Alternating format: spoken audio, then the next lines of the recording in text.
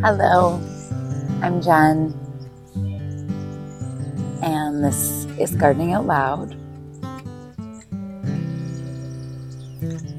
It is Sunday, June 18th.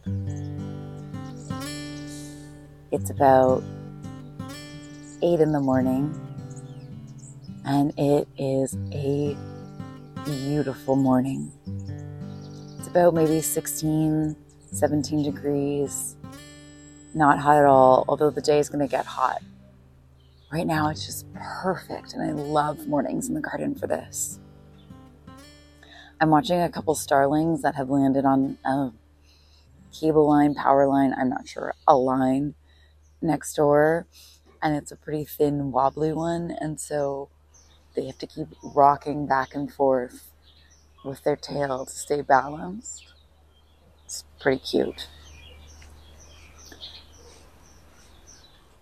So, what's happening today?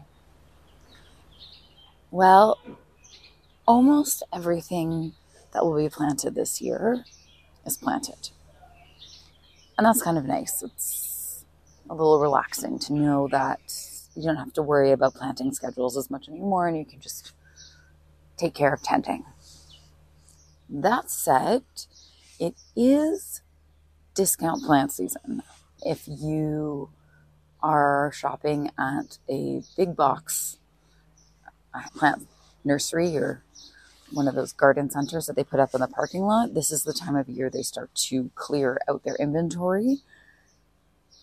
And listen, supporting your local nurseries is important, and I don't endorse just giving your money to the Weston family, but I also am a person who happens to love a deal. So around this time, I often stop by those garden centers and see, especially if there are perennials that I can get. Usually you can get them 50% off.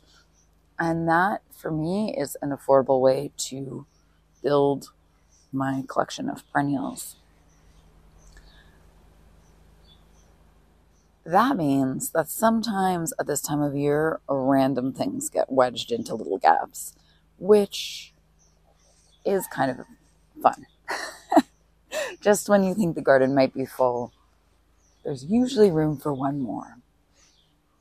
And this week I actually did this at one of our local plant and seed sellers, which is Urban Harvest, a company that I love, and I buy their seeds a lot.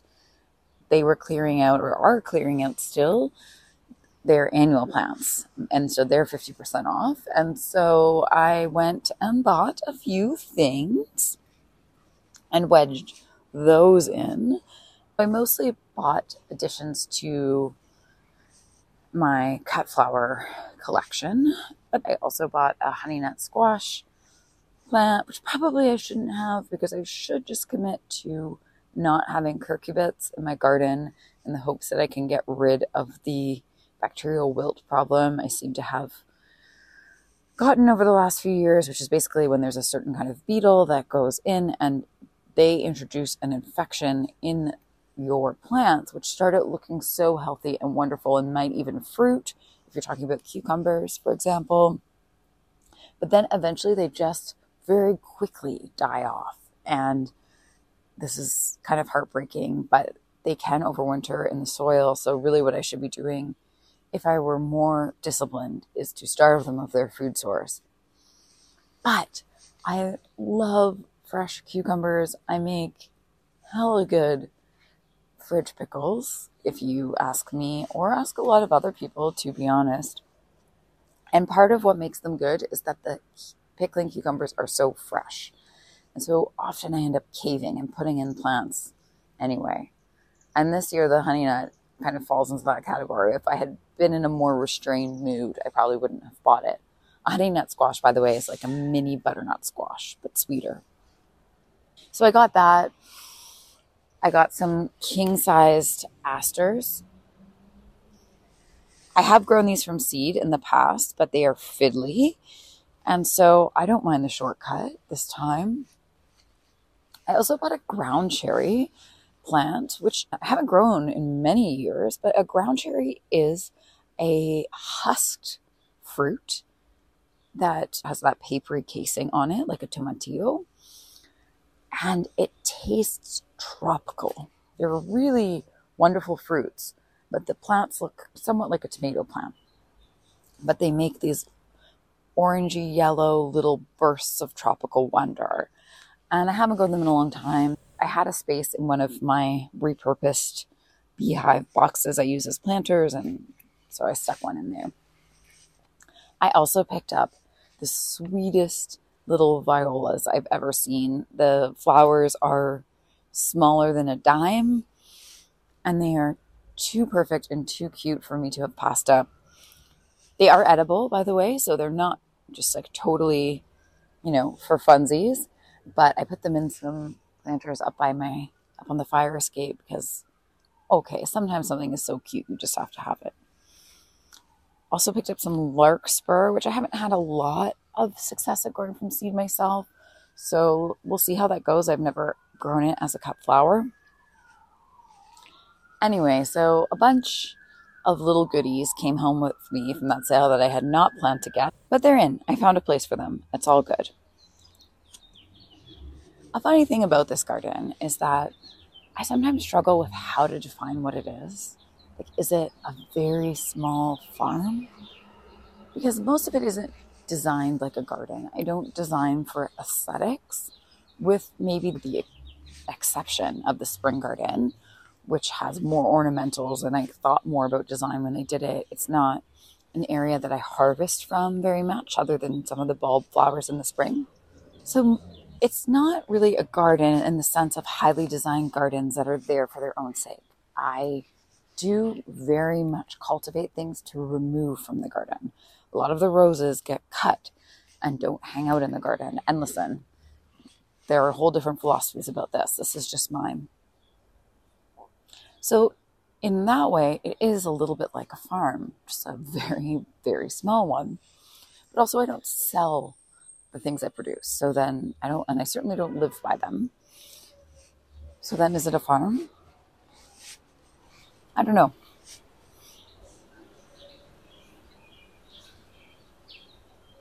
So let's walk around and see what's happening in this farm, garden, whatever it is today. One new exciting thing is that the garlic is putting up its scapes.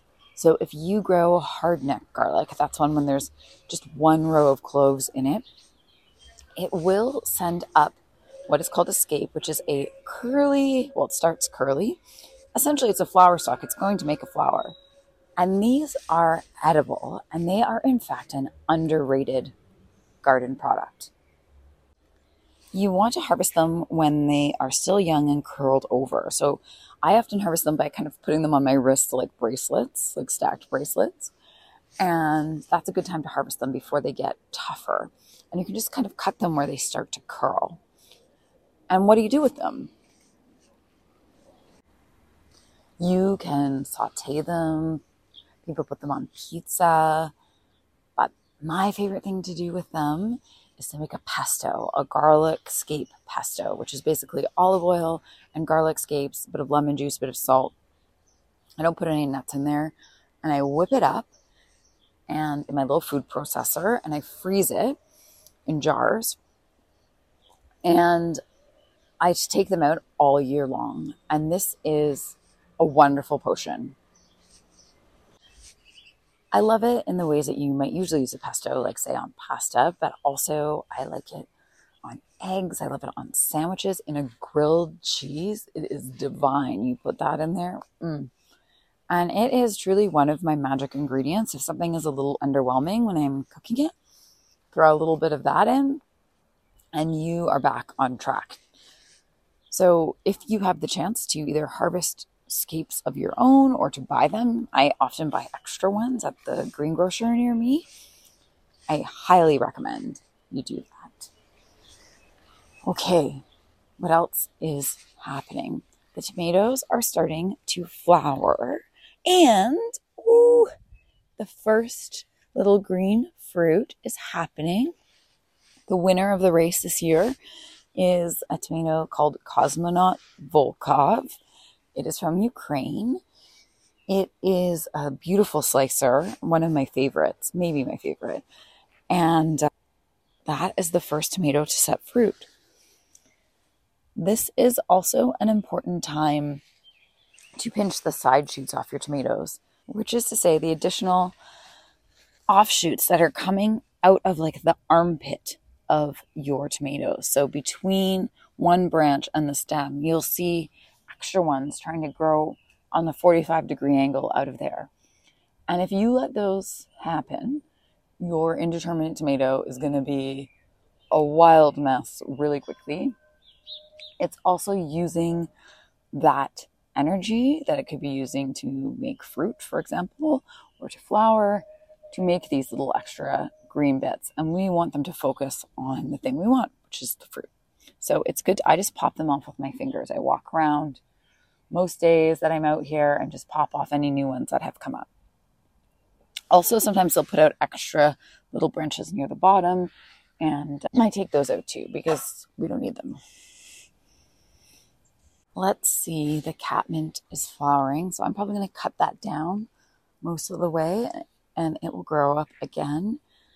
That will be a delight for the cat. I do dry some of it. What else is happening? Oh, the Cerinthe or honeywort is flowering, and it is, in my opinion, one of the most elegant things I grow. It has blue-green foliage that produces an arcing stem, and at the end of the stem, these little purple bell-like blossoms kind of just tumble out of the end. It has such grace, and I use it in cut flower arrangements.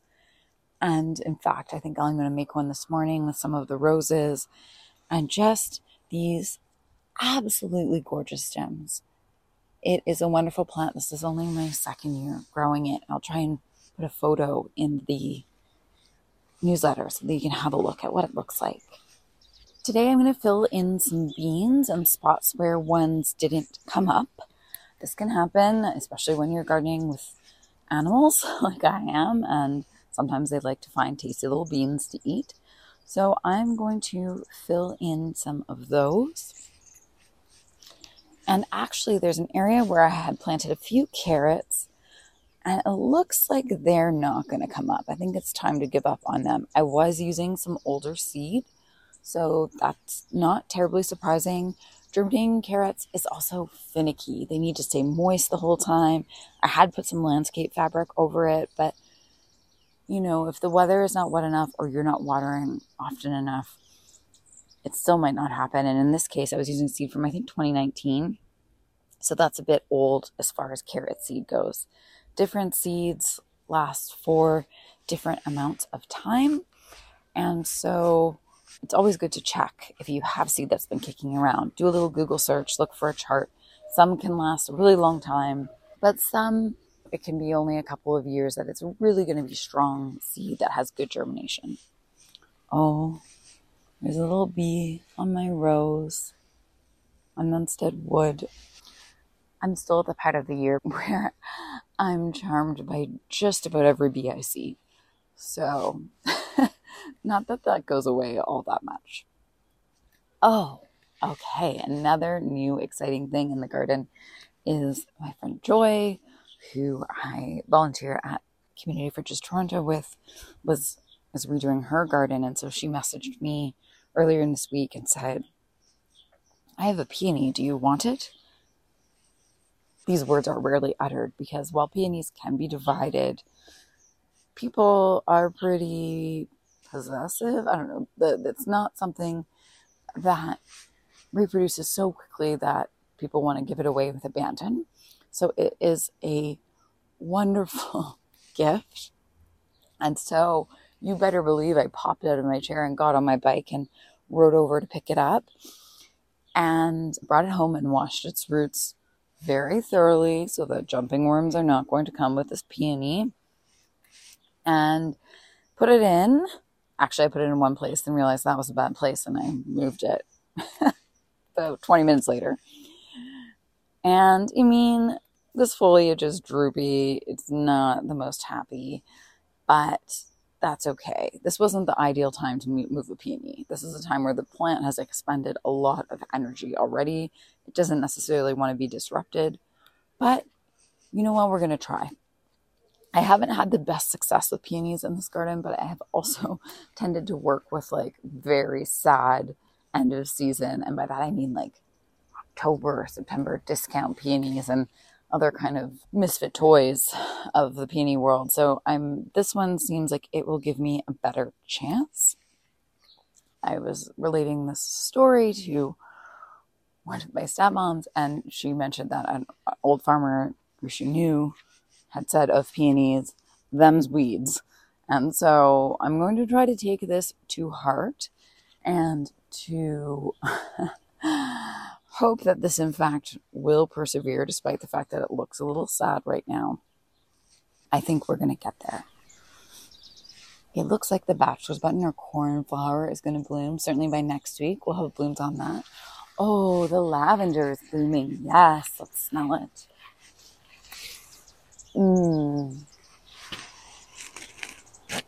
Yes.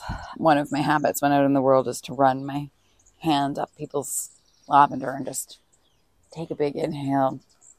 Even if there's no blooms, I mean, the foliage of lavender is very scented too. I grow 2 kinds of lavender here. One is your kind of traditional English lavender. And it's great. It's vigorous. Makes lovely smelling blooms. But I also grow a culinary variety, which is Blue Hitticoat. And I actually just put a new plant in this year. 2 years ago, one got killed off in the bad winter. And it took me a while to find this one to replace it. Its blooms are a bit darker purple. And this is just a better lavender for eating. The other one you can too. But I value that one more for its scent than for its taste. So I'll save them both. I'll dry them both. And I'll be drying them soon. You want to get them when the flower heads are fully formed, but before all the little flowers start opening, or like when there's just a couple open. Because once they get blown open like that, they're going to start to lose some of that marvelous scent. Okay, I think the last stop on this week's garden tour is my poor serviceberry, who is having a very bad year. And I'm not sure why. This plant is 6 years old at least. It's getting to be almost as tall as me. And generally, it provides a pretty good little crop of berries right around now, or a week or so from now. And this year, it flowered. That was successful. But it seems like those flowers weren't pollinated. And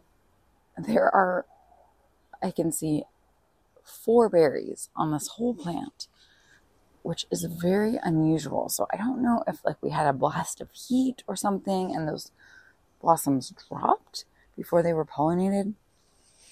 Also, something seems to be happening in the leaves. It looks like there's some insect stress of some kind. I might have to take this one to the Wise Toronto Gardeners. It's a Facebook group. But there is a lot of collective knowledge there. I might have to ask them if they know what's going on with this guy. While I'm over by the serviceberry, I can see that the raspberries are setting fruit.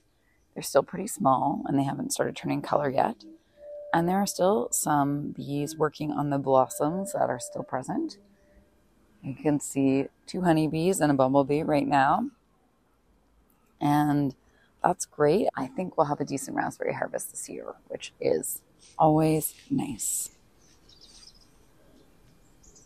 June. Is there anything better than June? I don't know. I'm not sure. It's a great month. Anyway, it's also strawberry season. If you grow strawberries, I grow a few. I don't baby them. Squirrels take some. It's like that. But right now in my hand, I have a small wild strawberry. And so today I think I'll end with the taste of June. So sweet. So good.